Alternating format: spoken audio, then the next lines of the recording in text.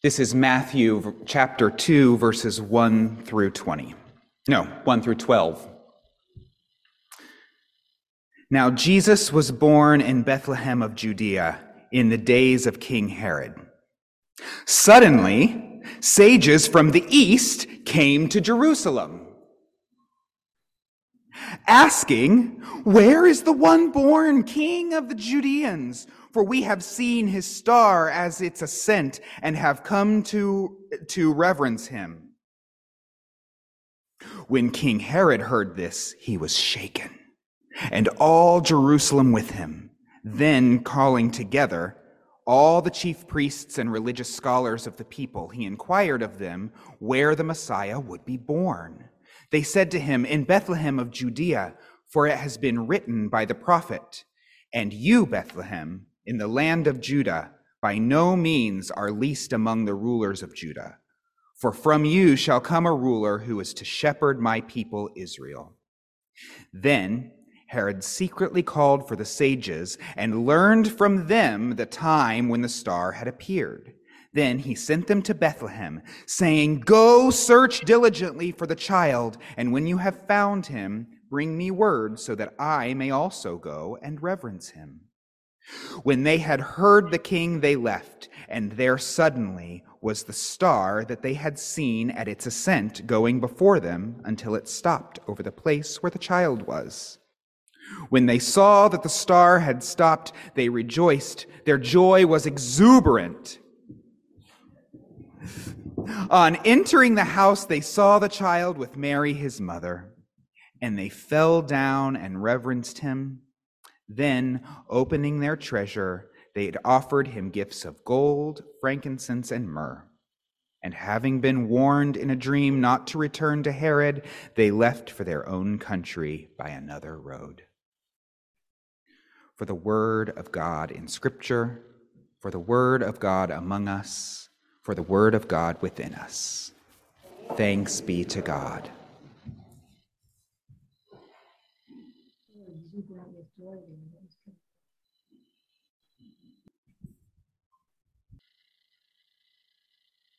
All right, let's sing.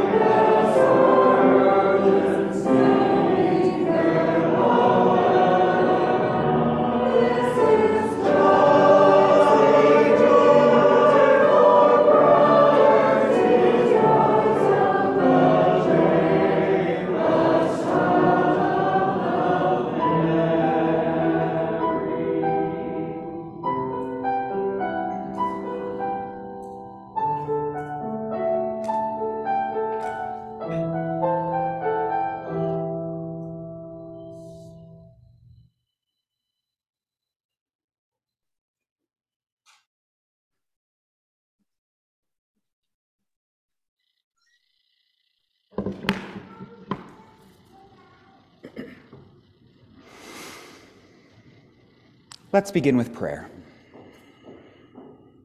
Holy One, as the mist that is Sophia's spirit, you wind your way into our life, knowing our most intimate stories, the stories of where we have been and the stories of where we are going. Be with us now as we continue to explore your stories to us, stories of messengers and of power and of greatness. And may the words of my mouth and the meditations of all of our hearts be acceptable in your sight, our rock and our redeemer. Amen. Full disclosure, I first wrote this sermon in January 2020 for Alki UCC. They were in the midst of pastoral transition, looking ahead toward action in the new year, not yet concerned with 20 seconds of hand washing, masks, Zoom, or vaccination.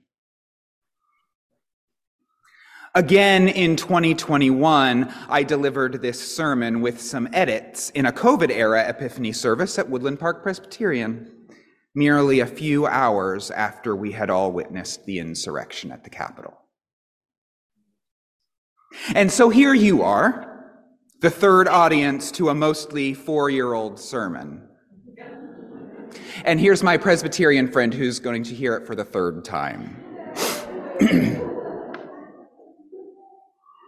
You are an audience living with COVID, just having experienced the seasons of Advent and Christmas through the rich storytelling traditions of our faith, through drama and puppets and sudden changes of venue.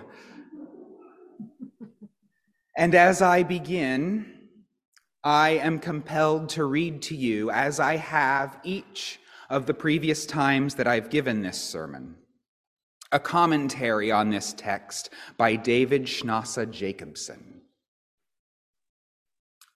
With this text, he says, we are again in overly familiar territory. We need to read with discernment to understand it beyond the gauzy vision of Christmas manger scene coziness. Indeed, the popularization of Bible stories is a funny thing. So often, our mind is filled with details about these stories that simply don't exist anywhere in the Bible. Our childhood's memory shapes our mind's version of the Christmas story so that we see a remarkably clean and unlabored birth in a barn, surrounded by sheep and cows and shepherds and 3 kings from the far east, and an angel at the apex of the barn keeping watch with a blazing star in the sky above them telling of the good news. Perhaps there was even a little percussion-clad child.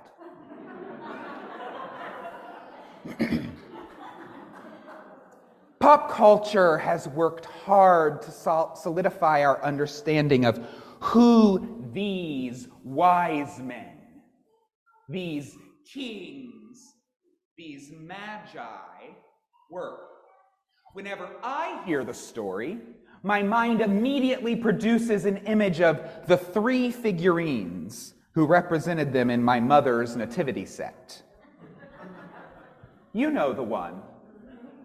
Men of different ethnicities dressed in fine robes, carrying chests of treasure. And they're all right there in the stable with Mary and Joseph, Jesus lying in the manger, the shepherds and all the animals. In reality, the shepherds and the Magi never appear in the story together. We heard the shepherd's story a few weeks ago on Christmas Eve and Christmas Day. Luke tells us that shortly after the birth of Jesus, shepherds were sent by a messenger to see the glory of the birth of God. But he never mentions any kings or magi or wise men from the east. That story only exists in Matthew's telling, which doesn't mention shepherds. Matthew alone tells of magi from the east who traveled to Jerusalem upon seeing a miraculous astrological event. There's no indication that they were kings at all, or that they were all men, or that there were only 3 of them. On the contrary, magi is Greek for what we would now call an astrologer. These were Gentiles who kept a constant watch on the movements of the sky to discern prophecies. Upon seeing an unprecedented event in the West, they knew that that was an indication of divine birth, and they set off to pay their respects. It would not have been unusual for women to be among that group. And it likely would have been more than 3.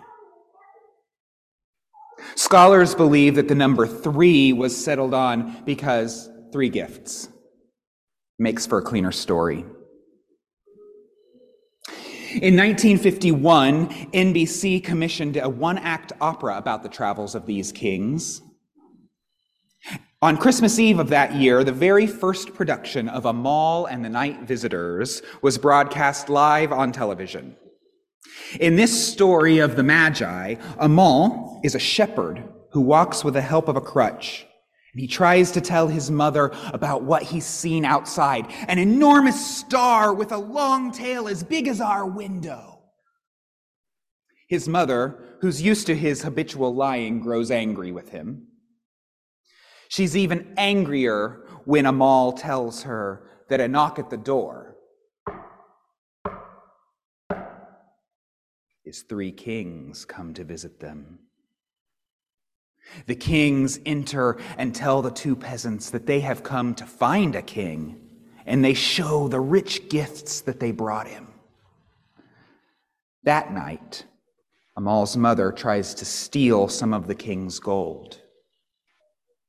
She's caught, and when the kings offer to let her keep the gold, explaining that the king they seek will not need anything but love to rule his kingdom, she returns it. Although it was commissioned to be performed live on TV, the composer, Giancarlo Menotti, wrote it with the intention of it living on stage. NBC continued to broadcast it every year on Christmas Eve from 1951 through 1966. Another production of it was broadcast then in 1978, which was replayed on cable throughout the 80s.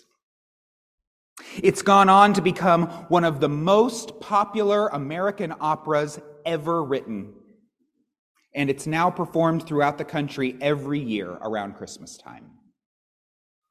In 2008, back when I still considered myself a professional actor, I was fortunate enough to have the opportunity to perform in a production of Amal. I played the king's page. Now, you might have missed it when I mentioned him in the description of the show earlier, so let me just repeat that part. She is caught. But more on that later. First, I'm going to distract you with a seemingly unrelated story that won't come together until the end, like I do. That's how you can tell that this was originally written 4 years ago. I didn't do that part quite as well. But I digress. In southeastern France, about 8 miles southwest of Bordeaux, is a small commune town called Dieu-Lafitte, which means made by God. It has a population of about 3,000 people and consists of a main street lined with houses painted in pastel shades of pink, blue, and pale green. Several bistros, shops selling nougat, provincial fabrics, and pottery, and a large Protestant church. The village has a centuries-old tradition of protecting the persecuted. They gave refuge to the Huguenots in the 16th and 17th centuries, and in the 1940s, they went to great lengths to save Jewish children.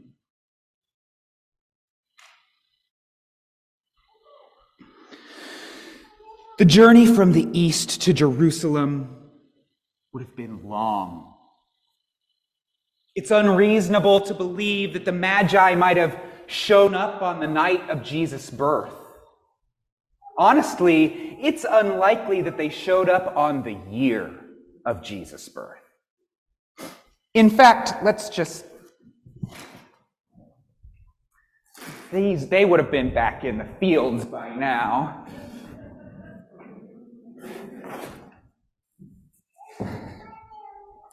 If we read just beyond the text that we read today, we learn that Herod orders all of the children in and around Bethlehem who are 2 years old or younger to be killed based on the timing that the Magi told. This leads one to the conclusion that Jesus was likely entering his terrible twos by the time of the Magi's visit. Toddler Jesus is not something that we think much of. Imagine, after the star went dim,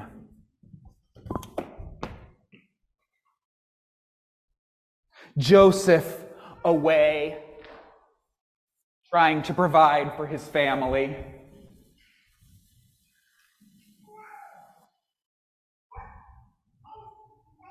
Mary, alone, chasing after this troublesome 2-year-old, throwing tantrums, thinking to herself, "Son of God, give me a break." Trying to keep the house tidy and have dinner ready by the time Joseph comes back from his carpentry shop, when suddenly she hears a knock at the door.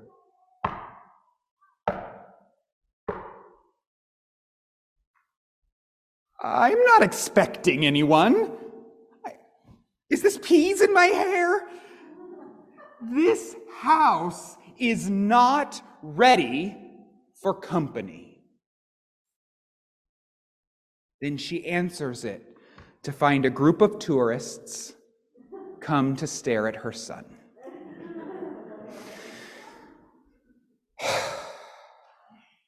Not this again.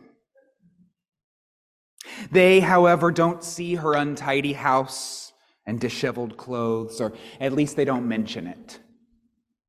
Instead, they see the toddling Christ child, the supposed savior of humanity. This is the promise of a religion that is not their own. And yet the first thing they do is bow in awe at this 2-year-old's feet.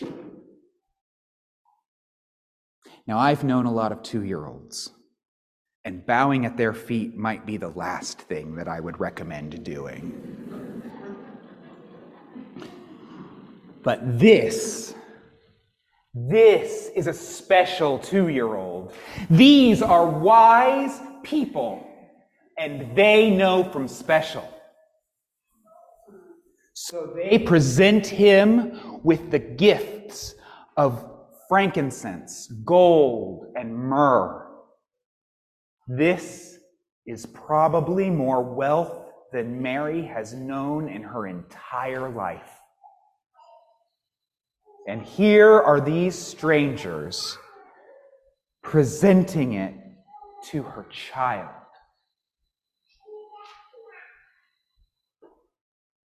It's also more wealth than the mother in a mall and the night visitors has ever seen. If she could just have a handful of that gold. Her child is sickly. Her house is cold. They're dirty and they don't have much to eat. Just a handful would change their lives. So, silently, while everyone is sleeping, she creeps over to the chest and reaches in to grab just a few coins. Everyone isn't asleep, though. Unbeknownst to her, the king's page has one eye open. And the moment that her fingers wrap around those coins, he grabs her hand. And about 10 minutes from the end of the show, sings his first and only line. Thief, thief, I've seen her steal some of the gold. She's a thief. Don't let her go. She's stolen the gold. Give it back or I'll tear it out of you. Give it back. Give it back. That was my only line. Thief, thief. And yet, I still believe that as I sat there in mostly stillness and silence, I was giving one of the best performances of my career. When's the last time you experienced silence? Listen.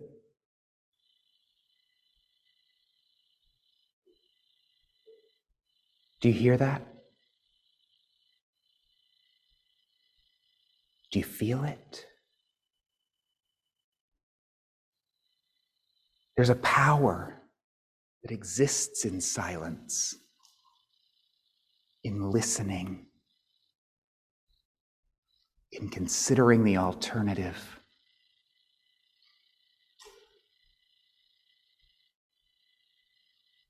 In the early days of my time here at SMC, Pastor Megan shared with me in one of our supervision meetings the story of Dirk Willems. I think about the fear, the courage, the power, the voice of God, the still small voice of God urging him to turn back, save this man, against your own self-preservation for the betterment of humanity.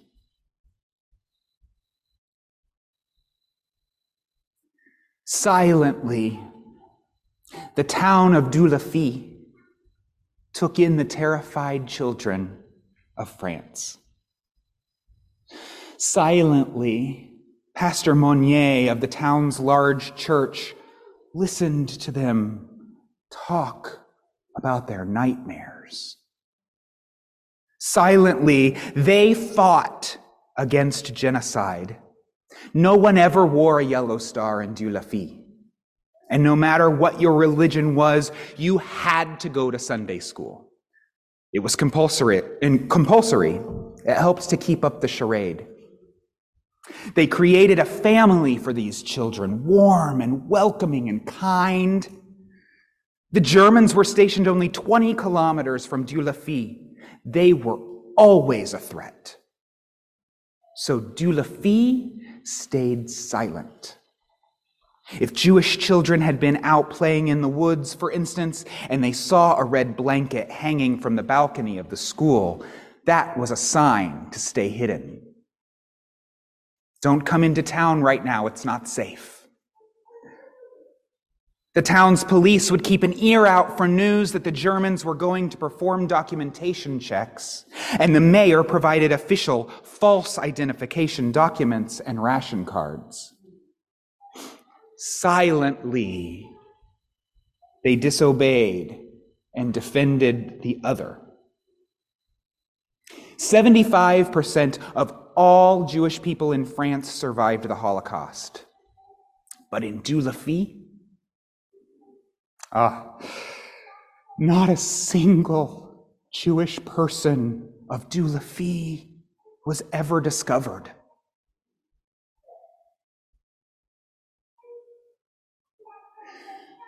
The Magi were wise people.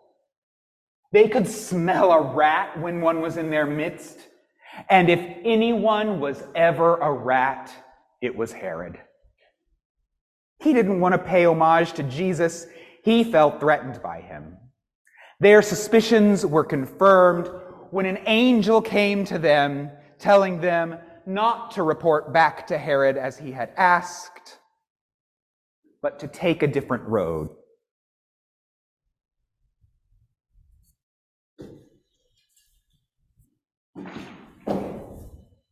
So, after presenting Jesus with their precious gifts, the story tells us that that's exactly what they did. They took another road back home.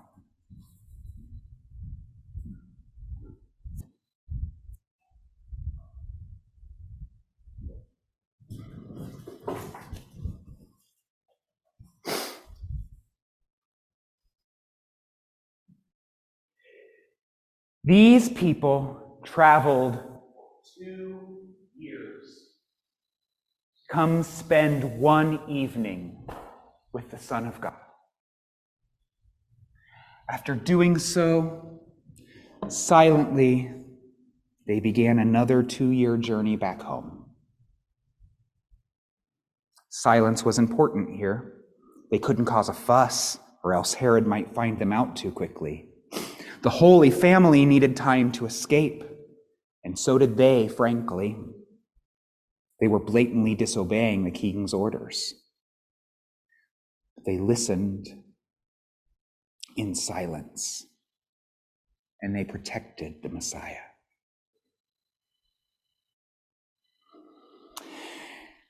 As I've revisited this message for today's worship, I find myself thinking about and hurting for our neighbors on the street. And in our actions, I hope that we can find that same strength. The strength of Dirk Willems, of the town of Dieulafi, of the Magi, to listen, to discern, to take action, to better humankind, and to silently give power to the oppressed. May it be so.